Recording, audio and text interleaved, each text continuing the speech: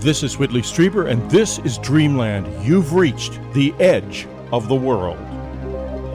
Today on Dreamland, we're going to have Riz Virk back with us for his 5th visit to the show. Riz is always a very popular guest, or he wouldn't be coming back so often. I never would say anything to my guests, but you guys like Riz, and I don't blame you. I do too. He's a brilliant man. We're going to be talking again about the simulation, but this time about a way of leaving it that is going to surprise you a lot. But it is possible to see beyond the simulation, and it is there. We're going to talk about all of that. But before we start, I'd like to tell you about a couple of things I'm doing. August the 17th to the 20th, I'm going to be at the Lilydale Assembly, the Assembly of the Spiritualist Church of America in Lilydale, New York. You can find out more about it at lilydaleassembly.org. I'm going to be talking about the science of the paranormal. Specifically, my subject is going to be love beyond life, the afterlife revolution. We're also going to have a showing of communion and a Q&A, which should be a lot of fun. Mitch Horowitz will be there the same weekend, The Power of Self-Transformation. It's going to be it's a lovely place. It's a charming area, and you'll enjoy yourself thoroughly. So go to lilydaleassembly.org and get some tickets and meet me at the assembly. Now, the next thing I'm going to talk about is in Barcelona. And if you're anywhere in Europe, don't miss this, because this is going to be a blast. This is 22 September, the 24th September, at the Resort Grand Hotel Rey Don Jaime in Barcelona, which is one of the coolest cities in the world. And the Ramblas is one of the most fun places to be on planet Earth at any time of the day, but especially after the sun goes down. Ufology World Congress, I'm going to be talking about them in depth and bringing some new material. So if you're in Europe, or if you're not in Europe, why not go to Barcelona this summer? We can travel again after all. And as you know, when I'm at these conferences, I'm very approachable. I don't hide in a room. I don't play the celebrity game. I'm not into that at all, as you know. Now, all that said, let's go back and let's add Riz to the stream. Good morning, Riz, or good afternoon. I don't know exactly where you are. Welcome back. Thanks, Whitley. It's great to be back. I'm actually in Boston for part of the summer right now, so it's afternoon here. Afternoon there. Well, okay. And it's a lovely, cool morning here in California. And nobody hit me. I know it's probably not like that in most of the United States, but it is that here.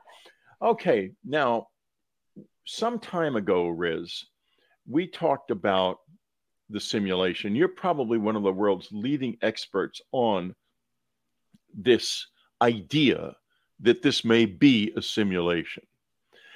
And as we get on deep into this wonderful new book you've written, which is going to feel to listeners like you've come out of left field, I'm going to talk about, well, maybe say what I said when I read the book and I sent you a blurb, which is now on the back cover. Thank you very much. Riz Virk's inspiring book of insights into, and listen to this, folks, you're not going to expect it, Yogananda's great classic has moved me deeply and brought me the excitement of new discoveries. The lessons he has crafted and the wisdom he has brought are a joy to experience and savor. I have been a student of yoga, not so much a practitioner of physical yoga, for a long time. This is my copy of How to Know God, the Patanjali, which I have probably read 50 times, as you can see from the condition of the book. This is a book I took with me on my communion author tour, one of the hardest, or probably the hardest thing I've ever done in my life. And I would read it on the plane between humiliation sessions that I endured in the media for many, many weeks. And it was a real blessing. All right, now, what has in the world has Yogananda to do with leaving the simulation? Well, let me tell you about what the simulation is first, folks. It is the time stream. We are in the time stream. That is to say, we are in the simulation. Now, tell us more about the simulation, Riz, and how it works. Sure, absolutely. So, this book, as you said, some might think it's out of left field, but, when I started to investigate this idea of the simulation, I was coming at it from the point of view of Silicon Valley and virtual reality and augmented reality. And you might recall the story that I told last time where I was playing a game of VR ping pong. And at the end of the game was so responsive, it fooled my brain into thinking I was playing a real game of table tennis. And I tried to put the paddle down on the table and I tried to lean against the table. And of course, there was no table. And so the paddle fell to the floor and I almost fell over. And and that led me to wonder whether we would be able to build something like the Matrix and how long it would take us with our current technology to get there. And so that was what kind of led me into this rabbit hole of simulation theory.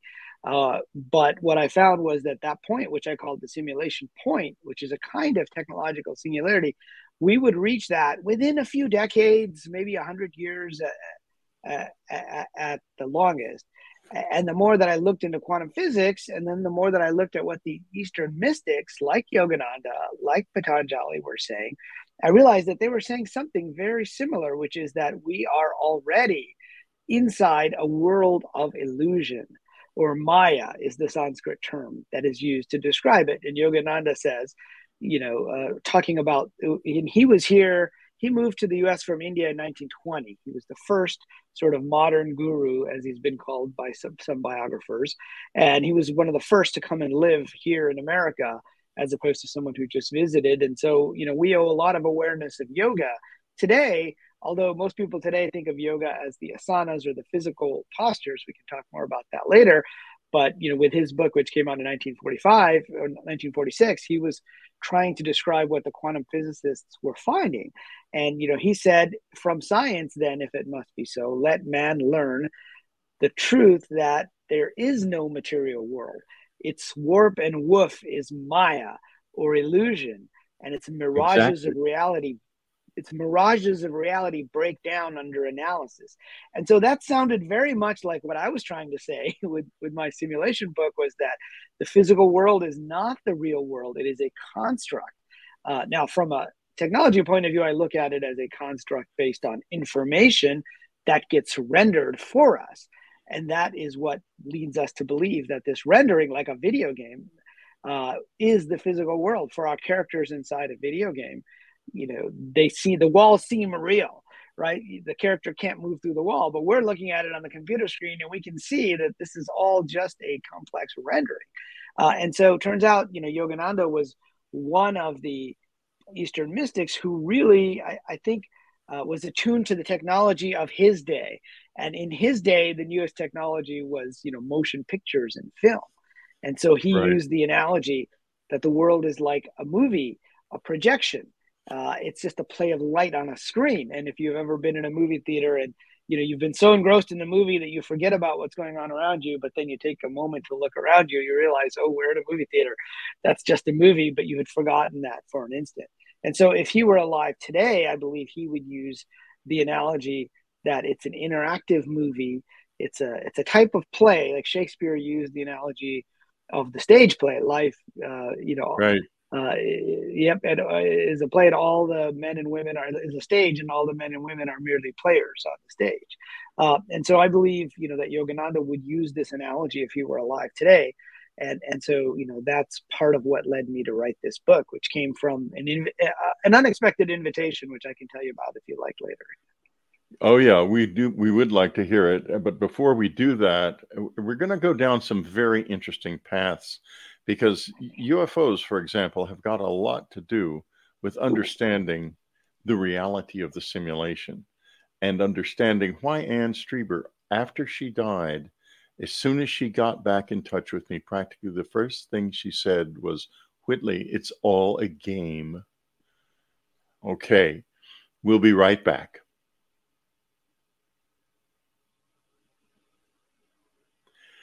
We're talking to Riz Virk. His new book, a thrilling, enlightening, enriching book, is called Wisdom of a Yogi. You can get it, I'm sure, wherever books are sold, or you can get it through unknowncountry.com. And his website is zentrepreneur.com. You can click on that, and you'll find Riz has got a lot of things to do for you. Tell us a little bit about what you do on the website and what you have to offer.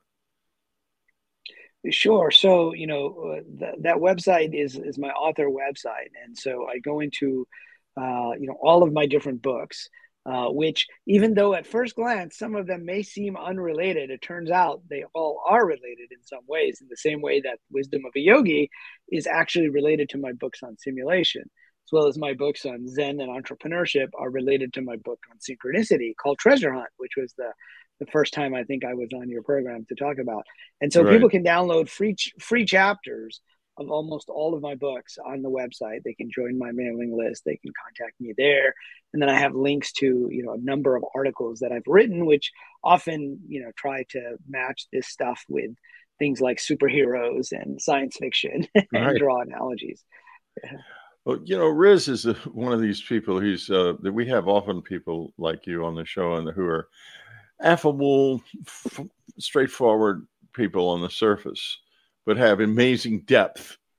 And that's exactly where we are here. Can you tell us a little bit about your scientific background? Yeah, absolutely. So, I started off studying computer science at MIT many years ago and, was kind of ensconced in this very scientific and engineering world. That looked at the material world as all that there is, the materialist paradigm.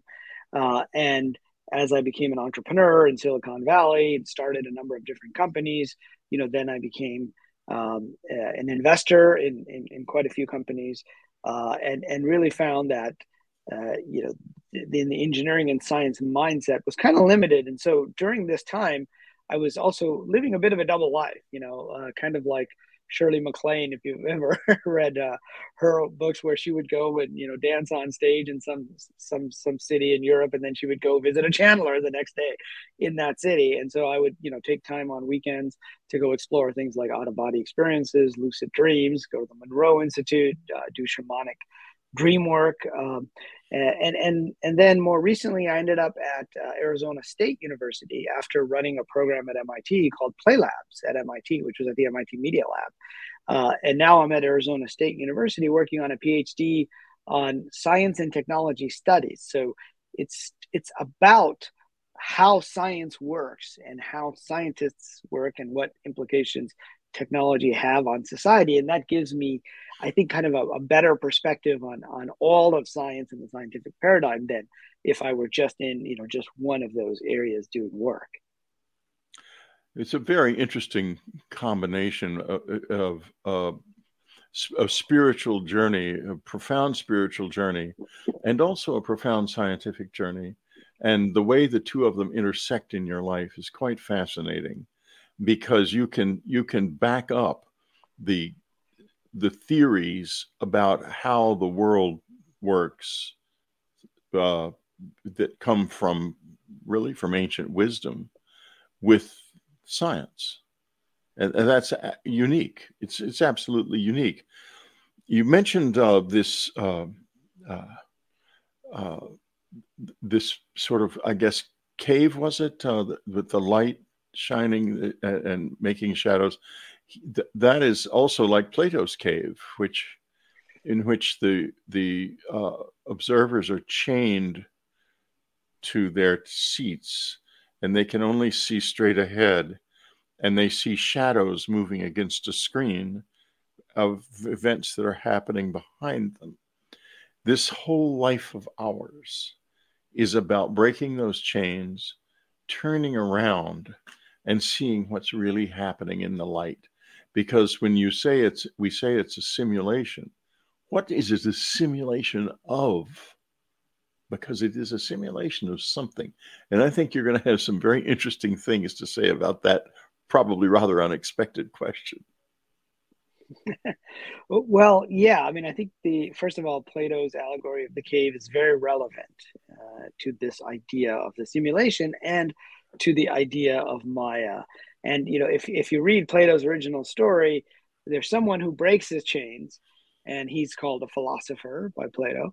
And the philosopher goes out of the cave, and the first thing that happens is he's blinded, first of all, because there's too much light, right, coming in, because he's not used to it. He's spent all of his life, inside this cave, chained to the wall in the darkness, but seeing these shadows. And then later he comes back into the cave and tries to convince the folks that are still chained that what they're seeing is not the real world. And of course, they're not interested in hearing this. They think he's gone crazy, right? And, that story, I think, parallels what happens when people wake up and people see what's outside the simulation. Like, I like to think that many religions were founded because somebody peeked outside the simulation. They saw what it was like, and then they came back, and then they tried to give us analogies and using the metaphors and words of the time.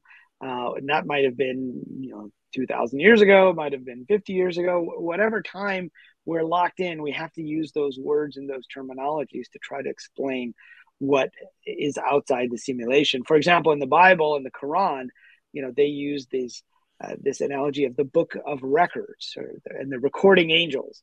And so there are angels who are writing down who gets into heaven, who doesn't in the Bible. And in the Quran, it's even more explicit. There's the scroll of deeds, where the angels write down every good deed and every bad deed. And that's an analogy that was understandable 2,000 years ago. Today, we wouldn't describe it that way. We don't need to have 7 billion angels, one writing down our good deeds and our bad deeds, times two. We just need to have a computer process that records everything. And then you can replay all of those. And so the scroll of deeds really becomes like a video game session on YouTube. Like my nephews, one of them when he was 3 would tell my brother, his father, says, I want to watch that man and that woman playing Star Wars. And it was funny because he didn't want to watch the movie Star Wars, and he didn't want to play the game Star Wars. He wanted to watch a recording of people playing the video game, right? Which was on YouTube. And so, today when we think about our actions and what we've done in this life, and being able to replay that as people like Daniel Brinkley, who I think might have introduced us way back in the day. That's right. And he gave you a beautiful quote for your book, too. He did, yes. Yeah, Daniel says, Riz brings his scientific mind to the heart-centric subject of spiritual search, revisiting classic tales from the autobiography of a yoga for the modern world. And boy, is that an important thing to do, because you've brought up the central reality of the Mahabharata, the Maya's palace, a number of times. And we are in Maya's palace. We live in the world of illusion. And they knew it way back when. And we've gone on a long journey of pretending we don't live in it, that this is real. And if you wanted to, you could probably gather an enormous number of colleagues from the scientific world who would all say this is all there is, that Maya's palace is reality. And as we drift more and more into a left brain context, listen, I'm going to interrupt this for just a second. I am a person who has a lot of trouble with chairs, and I've been sort of moving around in here because this chair is strangely unstable for some reason, and it's been fine. If I should disappear, folks, don't worry. I'll be right back because I'm afraid it might collapse. Okay. Now, let's go on. We are in this situation. They have gotten there's a book called The Master and His Emissary by Ian McGilchrist that's about the brain, and it's about the left brain and the right brain. It's not the old 1970s shibboleth about left brain does this and right brain does that. It's a much more sophisticated modern text by a prominent neurologist. But he points out that the left brain is supposed to be following the right brain's intuitive journey, but instead it is broken off and it's taking its own journey. And that's what this has happened to the scientific community. They've lost contact with their inner selves, but you haven't. Why not? Yeah, I spend a lot of time with people in the scientific community, and I'm constantly surprised that sometimes they're not quite as dogmatic as you think one-on-one, right? And so there's a social phenomenon that's going on here. And as part of my research at ASU, I'm doing a research project on UFOs in academia. And I informally call it aliens in the ivory tower. And what I've been doing is interviewing professors from many different fields, from physics, from anthropology, from religious studies and biology, who have openly dared to study the UFO subject in some way. And of course, many of these professors will probably be known to you, Whitley, and to many of your audience, but some of them may not be. But what I'm really studying is how their colleagues reacted to them when they first ventured into the subject. And there's this stigma, that's been put on with studying this particular subject, and it gets lumped in with lots of other so-called fringe subjects in science. And I asked one of them, well, how did you know not to study this? Did somebody tell you, Mr. Scientist, should not study UFOs? And they said, no, nobody told me this, but we all knew it, right? It was a process of socialization that goes on, and because of that process, you're not allowed to study things outside of what are called boundaries of science. And so there's a process of boundary work that has gone on. And so, I've been fortunate in the sense that while I've been in that world, I haven't been exclusively in that world because I've been able to spend so much time, with folks who are doing, Buddhist dream yoga, and spending time with people who have been doing energy healing on the weekend. So while I had my day job, I was doing these other things, and that gave me a different perspective. And I would have experiences, and many of these folks will have experiences on their own, that will convince you that something strange is happening that's different. And oftentimes for me, they would happen in dreams. So, for example, I don't know if we have time to tell a story, but yeah, of course we do.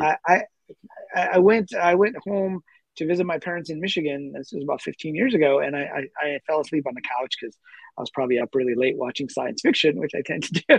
And that early morning, I had a dream with my uncle in it, who was my dad's twin brother, and the uncle had died a number of years before. And I looked at him and I said, "Uncle, what are you doing here? You've passed away." And so for me, this was what I call a clue, because it was unusual. I didn't dream about my uncle very often. Secondly, I recognized that something was off here. And I actually told him, you're dead. What are you doing here? And he just looked at me, and he had with him a large sarcophagus, like, those Egyptian sarcophagi. Yeah. And with a painting on top of a figure. And the figure was a woman, and there was something wrong with one of the eyes. And he was kind of taking the sarcophagus with him. And I woke up, and it was just a weird dream. And I would have these types of experiences. And I found out that my parents, who were upstairs in the master bedroom, and there's no way I could have heard this, they got a call around the same time that morning that my uncle's wife, so my uncle had passed away, but his wife was in Pakistan, 10,000 miles away, and had passed away that morning. And so it became obvious to me that, he was there to collect her. And turns out she was this big burly woman, and one of her eyes had this weird condition where it was almost all white. You could barely see the eyeball. And then it made sense to me what I was seeing in the dream. It didn't make sense while I was in the dream, but at least I recognized something was off. And so I would have these types of experiences, and they would convince me that there's more going on here than meets the eye. And so that's why I've been able to, to keep a balance. But yeah, I mean, the standard, what I've learned is there is a stigma around this stuff. The stigma is lessening because of the recent Pentagon revelations. And so there is a deference to authority in the scientific community, even though science is not supposed to necessarily be about deference to authority. It's supposed to be about investigating. And it's great to see that there are some number of folks in the scientific community who are starting to question these things. The Pentagon has been lying, the Defense Department, about this subject for 80 years. 80 years, Riz. And we are supposed to still trust them in any way. I think it's out of control and needs to be revised from top to bottom. It doesn't work. Uh, and I am very much concerned about how well our military will work if we need it.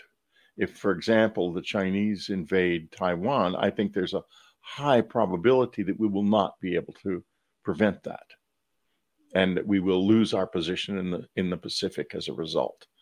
And I think that's exactly why they're going to go after Taiwan, because they know that this will happen, or they feel it will happen.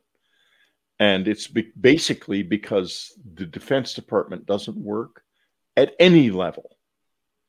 It also it claims that they have lost track of an enormous number of assets, and that they can't balance their books year after year. They announce more money is missing.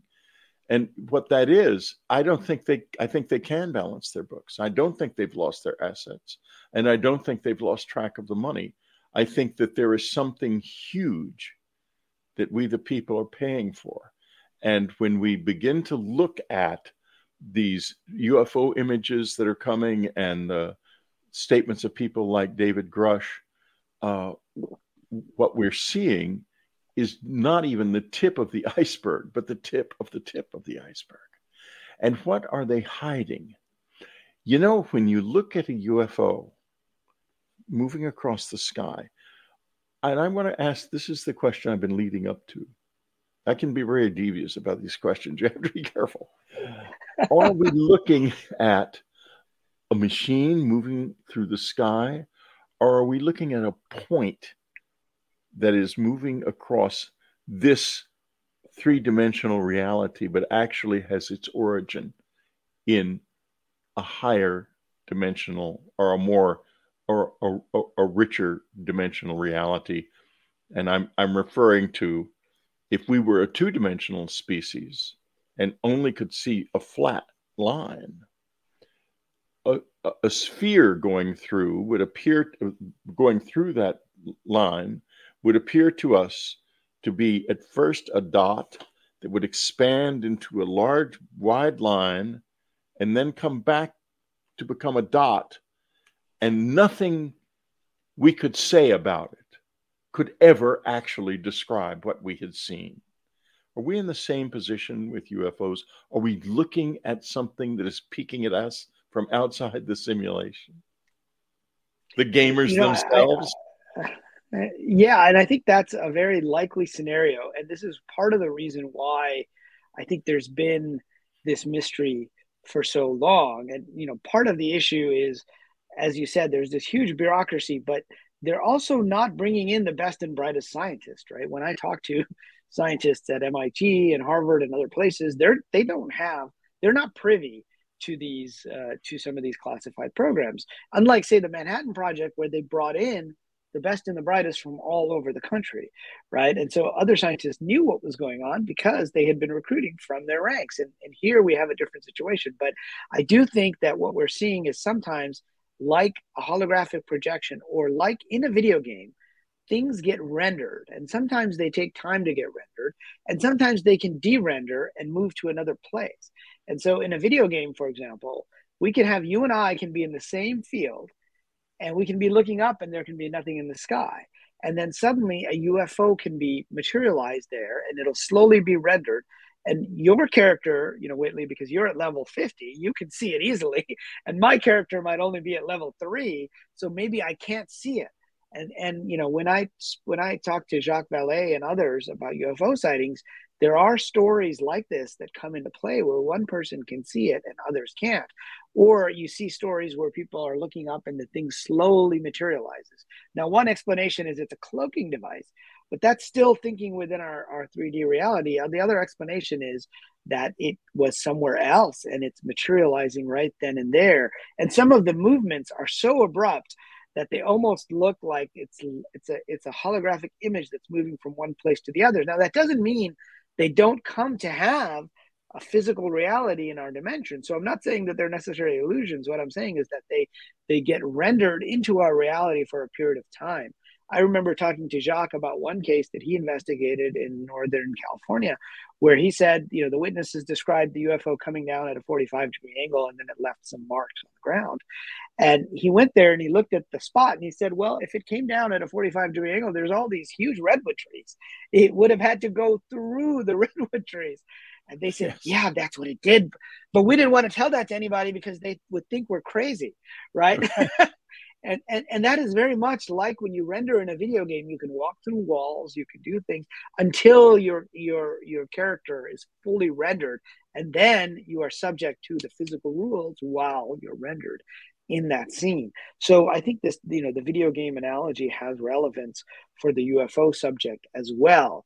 And when I talked to Lou Elizondo at the Galileo Project meeting last year, and he very much said that we're still considering these different theories, one of which is that somehow it's somewhere in the mind, which I take to mean it's being rendered in the mind, which is the same way, like you and I aren't really talking to each other right now. Of course not. I am talking we know that. I'm talking to my computer and it's being rendered on your screen, and you are talking to your computer and I'm being rendered. So each of us has a computer where we're rendering reality that is very much like the conversations that we're having today. Well, there's what there is. There's time for a break. We're going to take another break, and alas, free listeners, I remembered the break for once. So you've got to watch some commercials. We'll be right back. We're talking to Riz Virk, his new book, Wisdom of a Yogi, a wonderful book about Yogananda, and I think you can tell by what we're talking about that it's really very relevant to the world we live in and what that world means right now. Because we're having a deep discussion about UFOs. Why? Because we are beginning to learn that in this simulation in which we live, somebody's peeking in from the outside, and that's what these UFOs are. And they can manifest, they can materialize in the physical world, but they don't do it readily, and they don't do it often. And if you look at the fact that the United States apparently has 12 crashed discs and quite a few physical remains of bodies, you can see why. It's very dangerous for them to come in here, because there's an imbalance of some kind that they are very vulnerable to. And it may have something to do with the magnetic field of the planet, or an excessive amount of piezoelectric energy in the atmosphere at times during storms and so forth. We don't know, but they are penetrating from somewhere. And I want you to imagine, Riz, if you will, open your wonderfully disciplined imagination and imagine what the world they come from would be like. And go ahead and think of this in the context of Maya's palace or Plato's cave, and what's it like outside?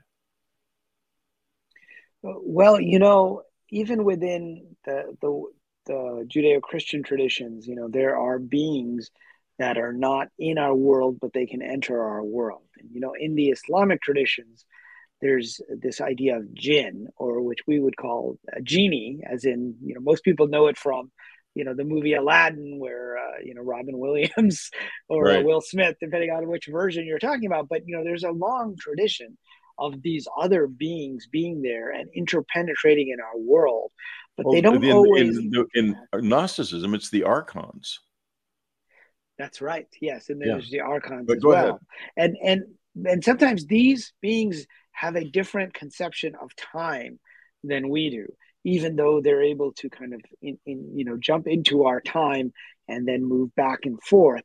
And there's a great story in Autobiography of a Yogi, which is one of the stories that I remember years later, where there was this Muslim fakir who's like a holy man who learned a technique to control an invisible entity, like a jinn named Hazrat, and he would have this jinn actually take an object from the material world and make it disappear. He could use it he used it for selfish reasons. He ended up he ended up like using it to get gold and get railroad tickets for free. This was back in the 1800s, and he became a notorious figure all over northeast India in Bengal. They called him the Terror of Bengal because he would show up and suddenly your jewels would disappear, but they would happen after because he would go have Hazrat go take them and bring them to him.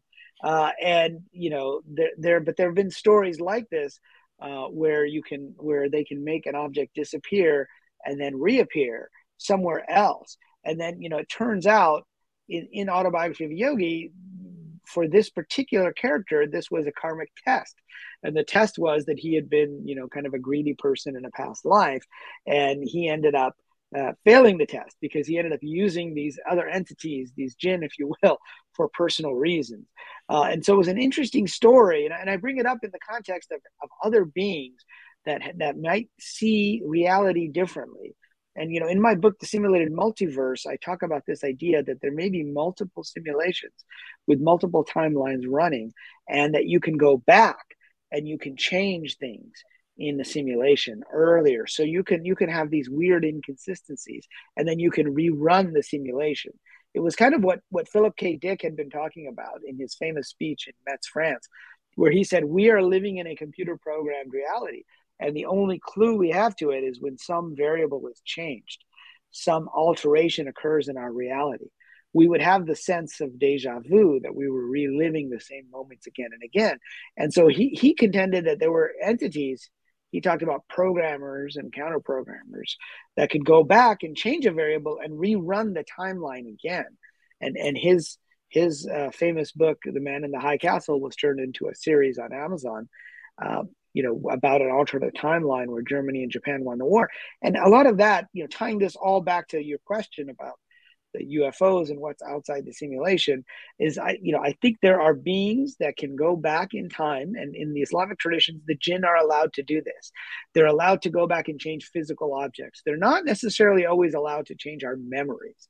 Like one of the reasons why there was a Sufi priest who said one of the reasons why in Islam, the priests all memorized the Quran word for word. Well, first of all, because it was 1600 years ago. But so the second reason is because I always wondered, why not just read it? It's written down.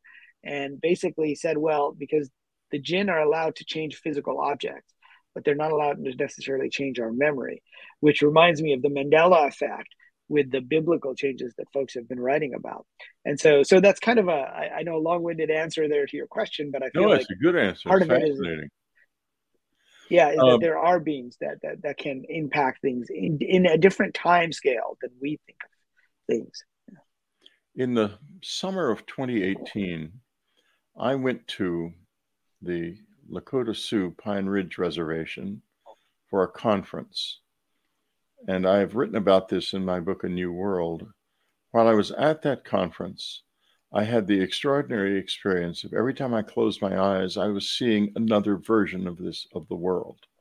I was seeing it in great detail, to the point where I could lean down or sit down and look at the roadside with the little clovers and things on the roadside and close my eyes and see different gravel and different clovers and open them. And then I went to a Sundance, which was a great privilege because these are private family affairs and you don't get invited to them very often. And I was at the Sundance. By this time, this was just amazing what was going on, that every time I closed my eyes, I could see in detail into a different world. It was just extraordinary. And at the Sundance, when I closed my eyes, I was standing in front of the Sundance, and the Sundancers were there. And when I closed my eyes, suddenly the sound and the Sundance itself were gone, and the little clearing was empty, and it was coming from down below a hill nearby. There was a little bluff, and the Sundance was taking place in another part of the other universe, and even the sound would move. So when I opened my eyes, I could see the Sundance. It was right in front of me. When I closed them, it was down away down the hill. Well, I went back to California. Came back here and was riding down. I was asleep one morning at about 6, And suddenly I was not asleep anymore. I was riding a bicycle down Montana Avenue. It was not my bicycle.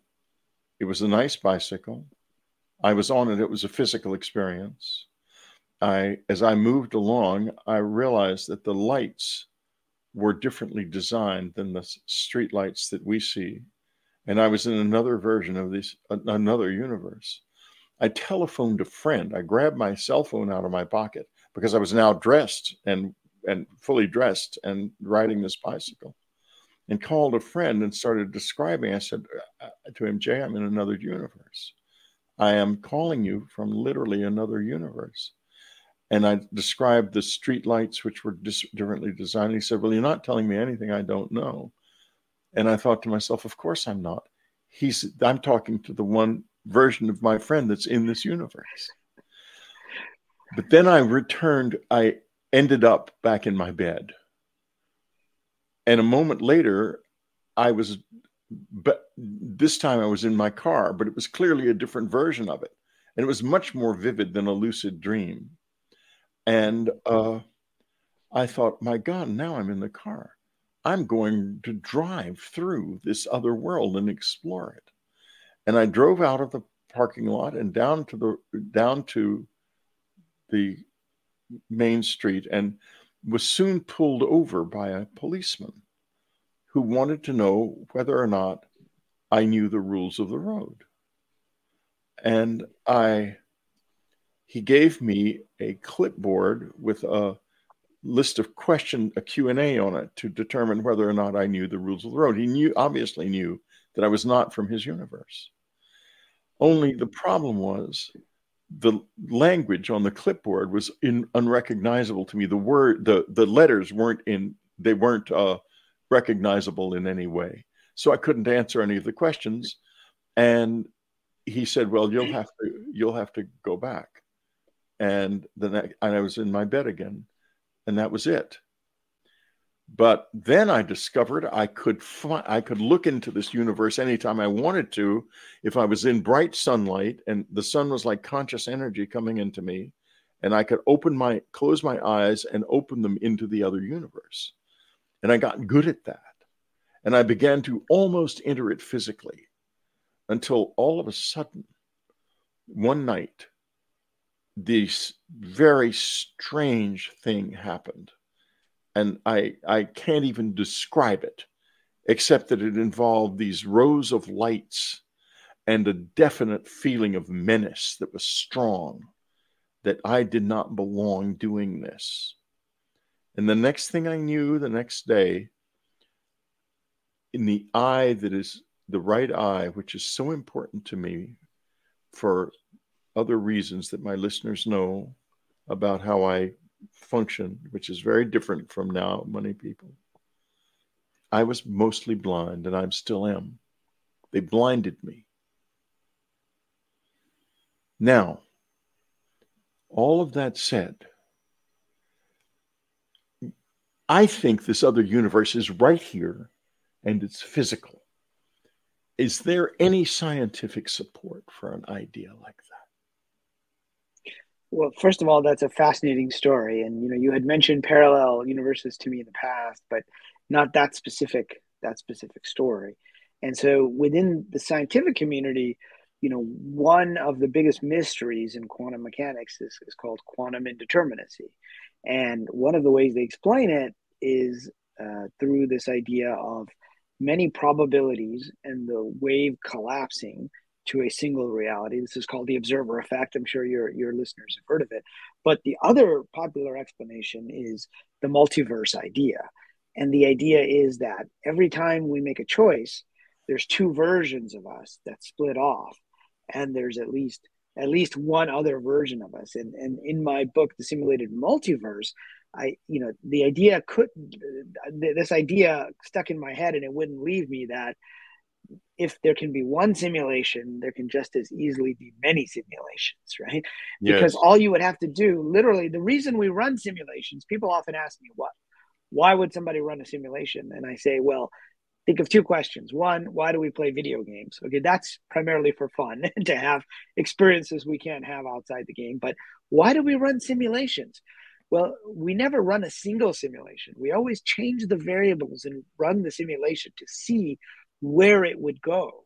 And like if we're doing a simulation of the weather, or we're doing a simulation of a pandemic, or we're doing a simulation of a society to see who's going to win a war, right? We would let it run through to a certain point. And so there is support that there are potentially entirely other timelines. I mean, this summer, I'm a fan of science fiction, and so many of your listeners may have seen the recent, there's a Spider-Man Into the Spider-Verse, and then there's the Flash movie, which brought back the old Batman, Michael Keaton, which was explained by having a different timeline where Michael Keaton was Batman. And so, not to get this too far into the pop culture world, but it's a way to understand that, in fact, science does support the idea that there may be multiple timelines that have evolved differently. So you could have a universe that's adjacent to ours, that's similar in most ways, except that the lights are different, the driving rules are different, and perhaps the language and characters that they use are different as well. So there was a different evolution of that. Now you seem to have found perhaps one of these escape hatches, right? Where you are perhaps you're able to go and perceive one of these other timelines. Now scientists don't agree on how that would work, but the point is that if we can use the observer effect to collapse reality here, there's no reason that, and in my view, using the video game analogy, you can pause this game, you can easily rerun the other game to see where it is, and you can kind of experience that for a little while. But you may have been assigned to this game, so that might have, it's possible that you ran across some folks that were supposed to be monitoring who is supposed to be in this game or that game. Yeah. So I find it fascinating. Yeah. Well, I have another version of myself in the other game, and that was eventually I came to understand that the reason they were so upset was that, it was one thing for me to be able to look into it, but of course, being me, instead of just looking into it, I actually went into it, meaning that I had caused a definite imbalance because there were now two pieces on the other game board where there should only have been one, and a piece was missing on this game board. And that was just something that, for whatever reason, and I'm sure there were many reasons, they just felt like, obviously, he's going too far. It's nothing new.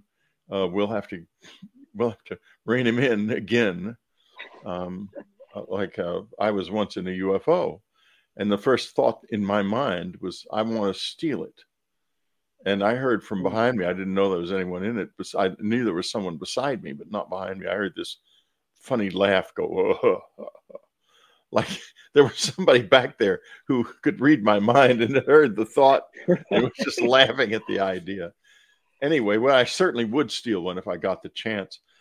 Now, we have been talking about many different things and kind of talking around something. And that something is Yogananda. And I want to now talk about Yogananda and who he was, because this is one of the most important figures of the 20th century, and certainly one of the most important spiritual figures who's ever lived. So tell us a little bit about how he came to be Yogananda, and then we're going to find out what that means. Yeah, absolutely. So, he was born at the end of the 19th century, and he always had these visions as a kid of seeing himself as a swami wearing, the monk's robe. And every time he had these visions, he tried to run away from home to the Himalayas because he thought that's what these visions were telling him, was that he was going to go become a wandering monk in the cave in the Himalayas. And of course, his family had to retrieve him because he was too young to be going off on his own. And so there are some great colorful stories in his autobiography of how his older brother Ananta chased him across northern India, across the railway lines, to try to bring him back. But there's a lesson in this for all of us, because in the end, he ended up finding his guru, Sri Yukteswar, only a few miles from Calcutta, where he was being raised. And he spent his entire childhood thinking he had to run off to the Himalayas. And many of us think that we have to run off to the Himalayas or someplace like that to find our spiritual path, but often our spiritual path finds us where we are. And there are many modern stories of folks like Steve Jobs who went all the way to India, looking for spiritual enlightenment. And in his hostel room, somebody had left a copy of Autobiography of the Yogi, and he brought it back. And then he read that book every year afterwards. And when he died, it was the only book, according to his biographer, on his iPad at that point in time. And then after he died at his funeral, we learned from the CEO of Salesforce.com that he gave everyone a small wooden box. And when he took the box home, he opened it up, and there was a copy of Autobiography of a Yogi in there.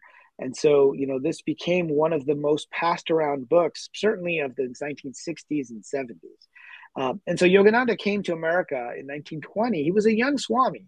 And he came to a Congress of World Religions where he gave a speech on Hinduism. And at that point, it wasn't clear that this young Swami was going to make a huge difference in introducing yoga to the West. In fact, he rarely had given a lecture, and he had almost never spoken in English publicly. And yet he was coming to America to give a lecture in English.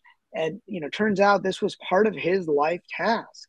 And I make the lesson in the book that sometimes we all have assignments that are given to us by the universe, whether we're ready or not, and we don't always feel qualified, to go after that. And certainly that was the case with Yogananda, but he had enough clues, enough visions telling him that this was the right way to go.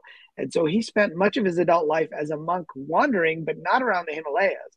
He spent much of his adult life wandering around the U.S. on trains in those days. And, he met with, President Coolidge, back in the day, and the president of Mexico. He gave talks all over. And then he had some setbacks, which we can talk about later. But later he ended up writing this book. Yeah. No, let's talk about the setbacks. I think it's at the right times now. Yeah, well, this is an important part of his story. And, sometimes people look at his book, Autobiography of a Yogi, and it was so successful. They think, oh, he must have lived this magical life. And he did. But he was human like everybody else, and he had huge setbacks. And at one point, after he had built up his organization, he had brought over his friend, Swami Dhirananda from India, to kind of run things in Los Angeles while he was out traveling. And then there was this giant scandal that erupted because one of the husbands of one of the women who had been studying there was upset and came in and hit Dhirananda on the nose because he thought he was having an affair with his wife, which turns out not necessarily to be the case. But there was this huge scandal because at that time, I mean, you're talking about the 1920s, right? The 1930s. Not only was yoga new, the whole idea of Indian philosophy was relatively new. And I mean, there were times when Yogananda couldn't teach black and white students in the same room when he was traveling around the US. And so you had this brown guy in these funny robes, chanting mantras and teaching about yoga, which was completely foreign. And so, there was this huge scandal across all the papers. And then his friend, Swami Dhirananda, broke away from his organization and basically left Yogananda at a low point in his life where he's like, I've spent, all these years building up this organization, and everything fell apart. And he ended up going to Mexico to meditate for a while, and he was just praying, let me just go back to India. Forget about this mission in America. It's too difficult. But that setback was, an important part of his life, and that he then began to look for different ways that he could really make an impact. And so he gathered a smaller group of students, and he spent his last decade of his life writing this book, Autobiography of a Yogi, in Encinitas, right? Not too far from where you are. I know the place very well. It's known as Swami's to this day. Yeah, the Swami's Beach is what it's called, where the hermitage is still there. And so, he wrote it in his office overlooking the Pacific Ocean. And, as part of writing this book, the hermitage was closed because of COVID. And I had been given this assignment to write this book.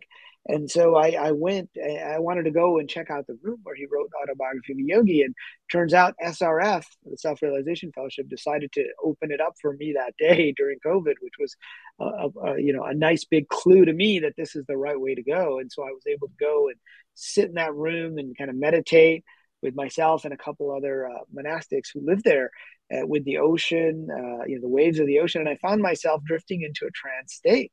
And, I ended up having a vision of Yogananda while I was there that was tailored to me. Like, I feel like we often get subjective visions, but those visions have messages for us. And in this case, he had a stack of papers where he had written out, because he used to write out the book with the pen, and then it would get typed up later. And he took it and he showed it to me, and he opened the door from his office, which looks out over the Pacific Ocean.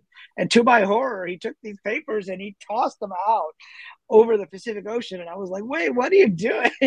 That's the book. It'll get lost. And then what happened was that all the pages, these white pages of the book, turned into white doves, and they went out all over, all over the world. And he was sending me a message about his writing, and for me too, as a writer, it was a message tailored to me that these pages are important, that they will be your messengers when you're gone. And then also don't hold on to it. Somebody pointed this out to me recently. There was also a message there about don't hold on too tightly. You have to put this out into the world and let these things go out there. And so I had this very strong vision, which was a confirmation to me that it was important that I write this book, which was actually commissioned by HarperCollins India on the 75th anniversary of Yogananda's book. They reached out to me and said, well, we'd like you to write something about a more modern interpretation that uses modern technology, like video games and social media analogies for, newer generations, but also to revisit these tales, which seem unbelievable to many modern seekers with a scientific mind. And, my initial thought was, wait, you want me to write this book? I'm not a Swami. I'm a businessman, an entrepreneur. I'm a technologist. But, it turns out that part of my story also had some setbacks in my health, which I describe a bit of in this book. But during one of those setbacks, I sat around and reread Autobiography of a Yogi and wrote a few blog posts about what to read next, that are stories of swamis and gurus and miracles and levitating swamis and bilocating swamis. There are all these interesting stories, and they had read these, plus they had seen my book about the simulation. And at that point, I had another clue. I had a strong electric feeling that, this is actually an important task. Just even if you don't feel qualified to do it, Yogananda didn't feel qualified to come to the U.S. and give talks, yet he ended up having a big impact. And so this was my way to add a little bit to the East and West. He came from the East to the West, and now his book has gone back to India. So it was published originally in India earlier this year, and now is available, in the U.S. and around the world on Amazon and other places as well. Okay. Free Dreamlanders, those of you who are listening to the show on the free side, it's come to the end of the show. And for subscribers, we're going to keep on. We're going to be talking about some of the powers that Riz just made reference to, because there is an extraordinary reality here. Just as I slipped into the edge of another world, there are people with way more capability that didn't sort of blunder into anything. And they bring powers, extraordinary powers, into this world. Yogananda was one of them. And we'll talk about those powers in just a few minutes. As always, those of you listening on the free side, thank you so much for being part of the Dreamland family. And I urge you to go to unknowncountry.com and enjoy the news and the free message board and all of the free things that we have to offer. Riz's new book is Wisdom of a Yogi. His website is zenentrepreneur.com. You can click on it through the Dreamland homepage, and I urge you to do so, because this is material that is very, very well worth getting involved with. Okay, Riz, now let's go on to cities. And I've heard many things about these abilities to levitate and things along those lines. And then we'll go to superpowers, karma, and illusion. But let's first talk about these unusual powers and some of the wisdom keepers and members of the yogic traditions who have provably manifested them and what they have manifested. Yeah, absolutely. So, as you know, Autobiography of a Yogi has many of these stories. And I wanted to kind of revisit these stories and look at this idea of cities, which is the term that Patanjali used in the Yoga Sutras for defining these abilities. And, Yogananda was a bit of a prodigy, both in terms of his, wanting to learn about yoga and spiritual, but also in terms of he would seek out, every time there was a different kind of yogi or swami that had abilities, he would seek them out and he would collect these stories. And it's actually pretty amazing the detail with which he remembered these stories, many decades later. And one of the first stories in the book is about the saint with two bodies, where he went to visit a swami in Benares. Swami Pranabananda, I believe was his name. And he had a note from his father, who worked in the railway, that he needed to give to this other guy. And so the Swami said, okay, let's just sit here. And the Swami just meditated for half an hour. And, Yogananda was very young. He was called Mukunda, which was his given name at the time. And he's like getting really impatient. Why are we sitting here? We should be out. You should tell me where the guy is so I can go and find him. And this was, a while back, like telephones weren't even around in those days in India. And so then the Swami opened his eyes and says, okay, the guy's approaching now. And so the guy walks in and he goes, oh, are you Bhagavati's son, Yogananda's father?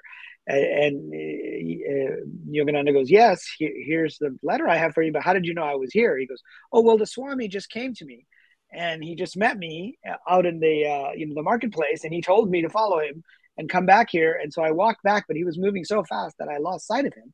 And so, and Yogananda scratching his head, and he goes, he's been sitting here the whole time, right? For the last half hour meditating. Are you sure you saw him? Was he in the flesh? And, that guy, Kedarnath Babu, made a comment like, am I dreaming, or is this the real world? Like, what's going on here? Right. And that was the first of many stories that show some of these cities that seem to be fairly common, within the yogic tradition. And, in fact, the amount of times, these powers manifest within the autobiography makes you think, well, either they must have been very common back then, or is Yogananda exaggerating these things, right? Is he telling fictional tales like that in, like the Arabian Nights? I mentioned the jinn earlier, Hazrat, who would take things and move things, and that, people say, well, that sounds like it's right out of, the Arabian Nights, or but could it really be happening? And so the fact that Yogananda has seen these things and he tries to show a provenance for where he got the story and how trustworthy the people were. And even in the case of the story of the jinn who manifested, the guy whose name was Afzal Khan, he wrote a public apology in a Bengali newspaper saying, I apologize because I've been using these powers, these cities, in the wrong way. Because turns out the guy who had given him the cities when he was a kid, found out that he was misusing them and took away his power to control Hazrat, the entity, except for if he needed it for food. And, Yogananda's master, Sri Yukteswar, told a story where they were sitting inside, in Serampore, which is just outside Calcutta. And suddenly this guy made food and gold plates appear from the ceiling, and there was a huge feast that just got manifested, right? And so this idea of being able to move objects or produce them astral objects, there's a great story about an amulet that appeared as well. But so all of these stories are being told, and they're all different cities along the way. But Yogananda gives us an explanation in a chapter he calls the Law of Miracles. And the explanation is that once you realize that the whole world is made out of light, right? And at this point, Einstein's theory of relativity was known that the only constant is light. You realize that everything is being manifested as light. And like even a movie is like light and shadow, right? That's what produces the pixels on the screen. And turns out that's how a video game works, right? We light up the screen and we put the pixels in certain places, and we have these models that show us how these pixels should be rendered. So his explanation was that an adept, once they get to a certain point, by practicing different techniques, we can talk about what types of techniques these are, but they can actually, once they know it's light, they can then produce other objects of light that appear as if they were real. Because we're living in a light-based simulation anyway, and so those are some of the cities that he described in his book, along with many others. I'm sitting here trying to remember. I remember a situation that I have no cities, I have to tell you, but I wonder if we all might have them. Except going into parallel worlds, as you just described. Well, maybe that As is one. Yeah. as a city. I only, of course, I outraged the people in the parallel world, or frightened the dickens out of them. But let me describe another situation. I was at a friend's house. We were having a meeting, and he has cats, and there were candles. And one of the cats jumped up on a table that I could see, but no one else really could. In other words, it was right in my line of sight. And there was a candle there, and the cat's tail started moving back and forth through the candle. And I realized if her tail could burst into flames, and she would kill her. Because her hair would go up like nothing flat. And there was no time to move across to do anything. If I was going to save that cat, I had to do it by putting the candle out with my mind. And I did. I thought to myself, you have to go out now. You have to go out now. And the candle it went right out.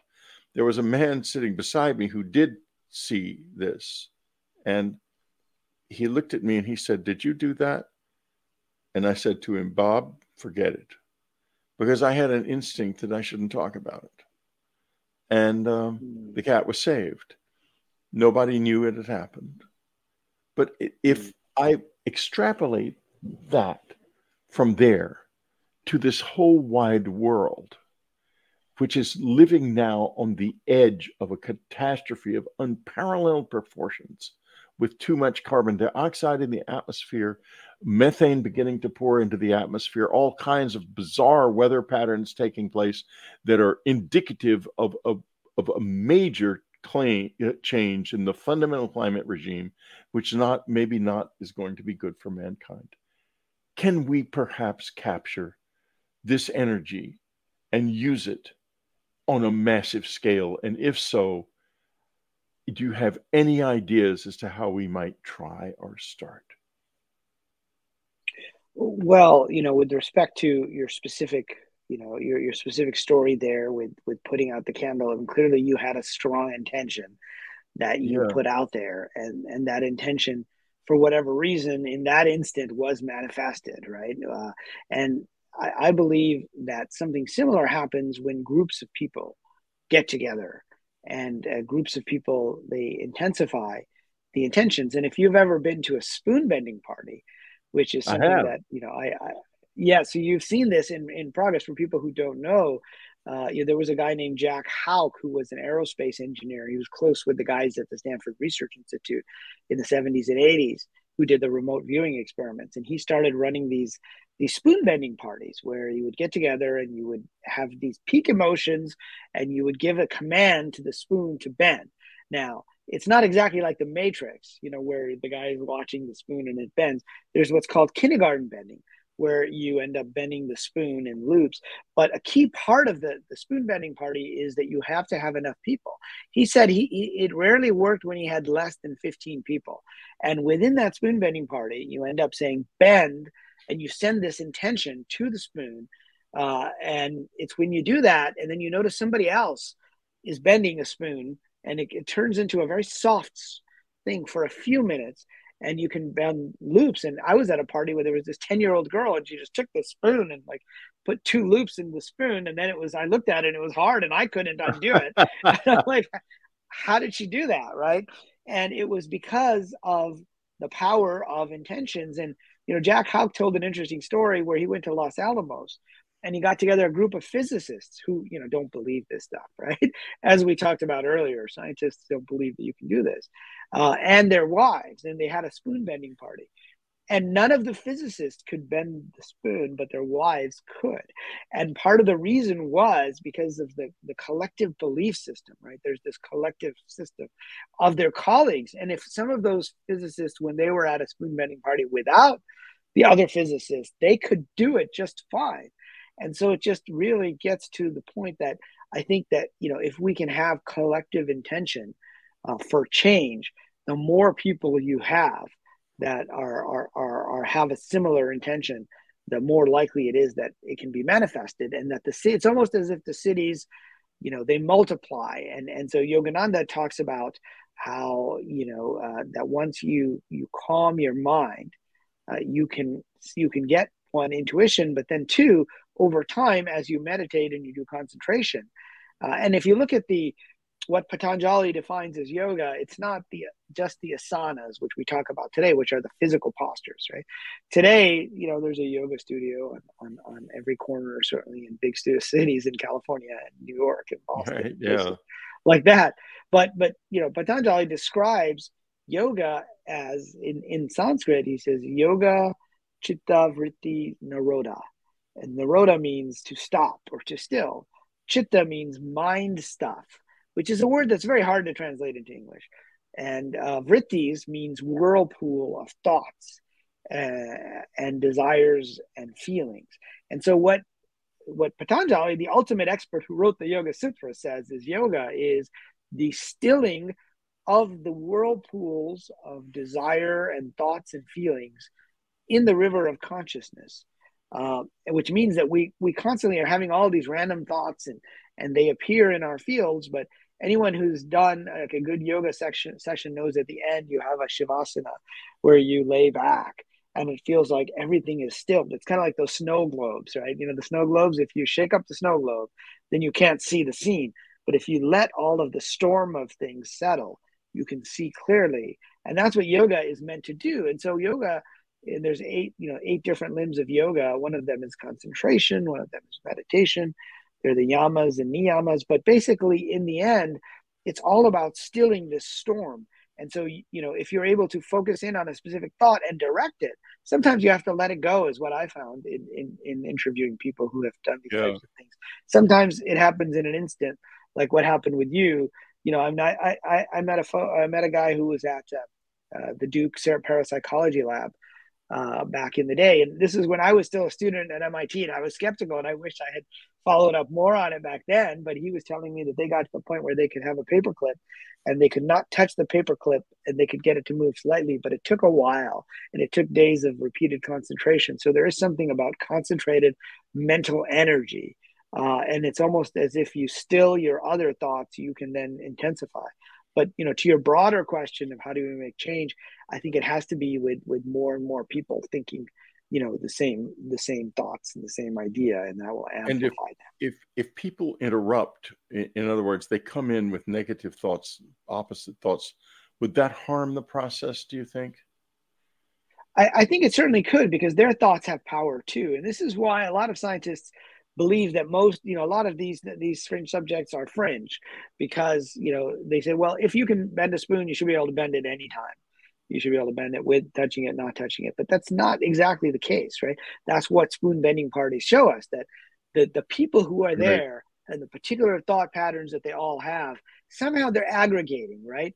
And so there's an invisible set of things going on within the simulation. And of course, I like to use spoon bending as an example because of the famous scene in The Matrix where he says there is no spoon, and then the little monk child bends it. And so I gave a talk at Google about the simulation hypothesis, about AI and quantum physics, and they were all like, oh yeah, this makes total sense, this is all great. And then at the end I showed them a picture from the spoon bending party, and they were like, wait a minute, that can't happen, that's all ridiculous, we all know that that's fake, right? And so it's almost like the meme that we know that's all fake has gotten out there, and it's infected so many people. It is dangerous as hell now, because we don't have at this point in time any other way of successfully rebalancing this planet. It's too late. It's way too late. When we have a 1.5 degree increase in the surface temperature of the North Atlantic, which is what's happened now, in just a couple of years, it's too late. We're not going to be able to do this by figuring out ways to reduce carbon dioxide in the atmosphere or changing our emissions or anything like that. There's nothing left for us but this. And my concern, of course, is that so many people have been essentially browbeaten into living in their left brain completely that we may not be able to do it, because they will be there sapping the energy of the experience by their disbelief or their anesthesia to this level of reality. How do we get around that? Well, it's possible. Although, like during my doctoral program, I learned about the history of science and technology, and sometimes things evolve in ways that are different than our forecast, because we're always using the forecasts of the time, right? We're stuck in the technology. So when cars were introduced, there was a pollution problem already in the planet. And the pollution problem was there was too much horse crap, right, in the cities. I mean, literally, there was like all the cities were full of horse crap and it was stinking. And they were worried that was, the pollution problem of the time. And then when automobiles came out, there was actually some serious worry within the first, let's say 20 years of the 20th century, that there's a new pollution problem that automobiles are creating, which didn't exist before, which is that the cars would drive on these dirt roads and they would literally spew dust everywhere. So they were making life unlivable for people who live near dirt roads, and all the roads were dirt roads back then, right? So it's not like there were that many paved roads except for some, cobblestone roads, et cetera. And so we thought the pollution problem at the time, that was what they were trying to solve, is can we fix this problem? But it did turn out that technology had a role to play, in the sense that when you pave the roads, that no longer happened.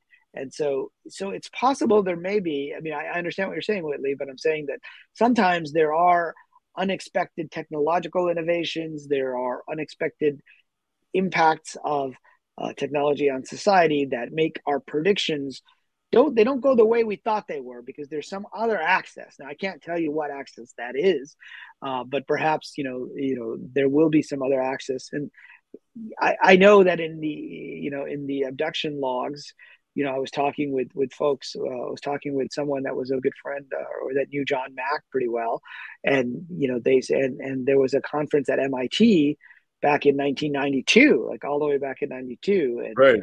I was the one. I was the elephant out of the room. I was not invited. Right. And the funny thing is, I knew about this conference because I was graduating from MIT in June of 1992. And so I remember hearing about this conference and wondering, why are we having this conference at MIT? And of course, I wasn't that open to it back then. And of course, I had heard about your book, and I think I'd seen the movie Communion at that point in time. But, there was sort of an invite-only group. It was supposed to be a small hush-hush conference. It wasn't that hush-hush, though, because I knew about it as the student, in the Wall Street Journal actually wrote a kind of a article mocking it, which made it very difficult to have serious discussions.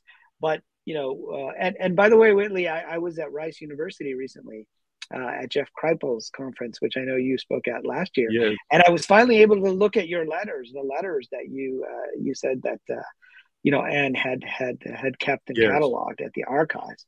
And it's just really incredible for somebody who's heard about the subject but hasn't actually seen the letters, to look at the drawings that people have made.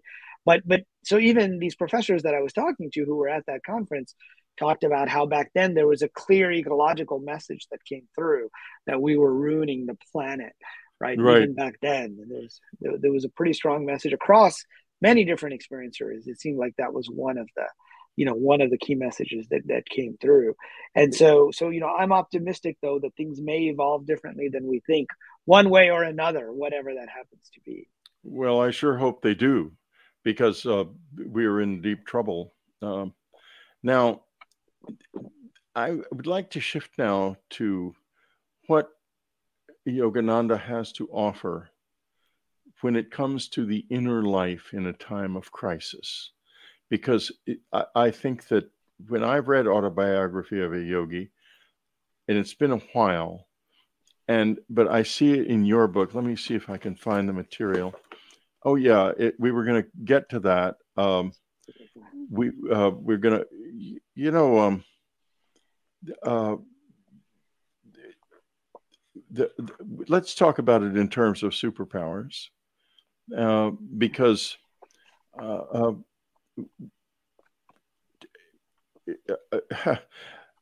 here's just the beginning of this part on superpowers. I'm trying to find how I was going to frame the question, but unfortunately I didn't mark it down in the book, and so I can't get to it. But let's talk about karma and superpowers and the karmic destiny of mankind, because there is a karmic destiny for the whole species. Can we? Well, sure. Well, let's talk a little bit about karma and superpowers and how they may be related. And there's a great story in the autobiography, and my hope is that folks who may have read the autobiography years ago, will use my book as an opportunity to kind of revisit some of these stories. In addition to people who have never read it, this offers kind of a way into it, because it's a bit of a daunting book. The Autobiography of a Yogi is like a 500-page book. And, I had somebody tell me recently that they bought a copy, but it was super heavy and super big. And I said, "Oh, you must have gotten a hard copy. That's not the paperback that that was passed around." I have the paperback. I don't have the hard copy, and it's not that big. It's a fairly long book, though. It's very engaging. Yeah, it's a very long book. You can't stop reading it once you start. It's true. And that, George Harrison had stacks of these paperbacks, and he would give them away to people from the Beatles, when he felt that someone needed to re-groove, as he called it. And Steve Jobs also gave away plenty of copies of it as well. But so, one of the things that I found was that Yogananda loved stories of the cities, which I like to call superpowers, because that's right. What we understand today, is that there's almost always a karmic element to these superpowers. And there's a great story about the Tiger Swami, right? And the Tiger Swami was a guy who learned with his bare hands to fight tigers in Bengal. And if you've ever seen a Bengal tiger, okay, that's no small feat, right? He would literally punch these tigers and battle with them. And so as a young man, he had this desire to fight these tigers. And I call these desires our outer tigers, okay? That's not a common desire, right? I mean, who would think that they want to fight tigers? That is something that is karmic, to that person personally, that he had this desire to fight tigers, and he was felt pulled to doing so. And so he actually learned to train his body to fight these different tigers. And then he had been doing it for many years and became famous, and would get thrown fame and fortune. And then one day there was a prince somewhere in Bengal who said, "Well, we have this big tiger we want you to fight." And just before that, he had received a message, and the message was through a Swami, through his father, who said, "It's time for you to stop fighting tigers because of the karma that you're creating in the animal kingdom, and it's time for you to focus on more inner development." And of course he didn't listen, because he was still a bit of a young man. And he went to fight this tiger, who was called Raja Begum, who was extremely fierce. And turns out this tiger ended up mauling him to the point where he lost a lot of blood. He actually won the fight, but he was, afterwards his body was in such bad shape. He developed an infection from all the blood he had lost, and he spent the next 6 months basically in bed, not being able to do anything. And so you could see that his fighting his outer tigers led him to a weird place. And it was after that he decided he no longer had the desire to fight tigers. And it wasn't that he didn't have the ability, but he found that he wanted to go and fight his inner tigers. And so he found the Swami that had given him the message, which he hadn't listened to, right? So he had spent too much of his time fighting his outer tigers, and he became a Swami. And that's why he became known as the Tiger Swami. And so he would call these inner tigers ignorance, desires, doubt, all of the inner tigers that can be stilled by learning techniques of meditation and relaxation. And so I like to use this as a lesson for us, both in terms of it's okay to be drawn to things in the outside world. I have a similar story where I was fighting my outer tigers, where I always wanted to be an entrepreneur. I wanted to go out and fight these battles. And yet, if you had talked to me when I was in high school, I would have said, I'm going to be an entrepreneur and then I'm going to be a writer. But I didn't necessarily know exactly when that would be. But how did I know that?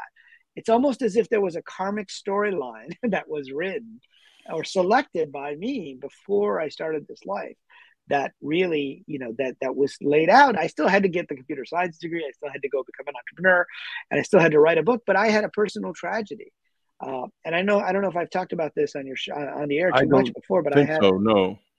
yeah, I ended up having, I was at MIT running Play Labs, which is the startup accelerator at the MIT Media Lab. And I ended up having chest pain and ended up having to have heart surgery. So I ended up having to have a triple bypass.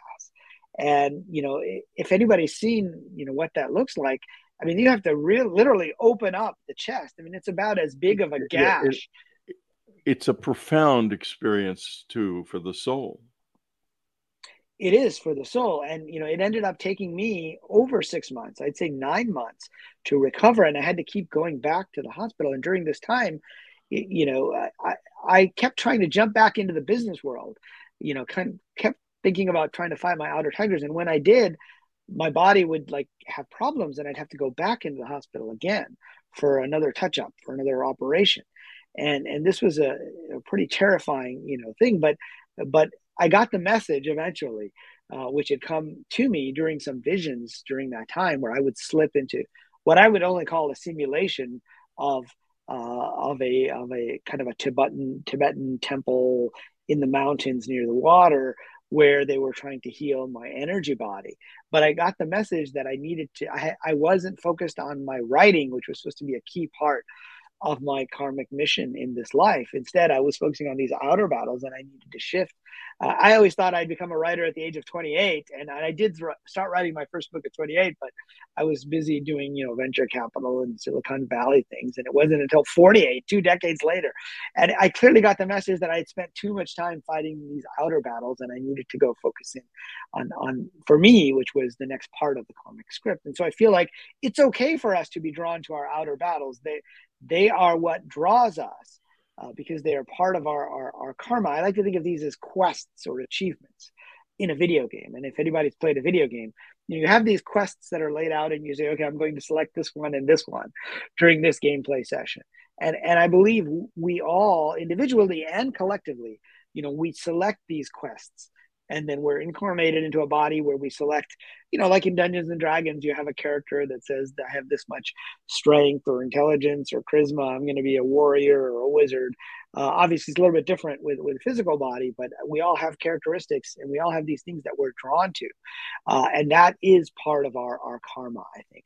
So I think there's a message there both for individual karma, but also for collective karma in terms of the time that we come back.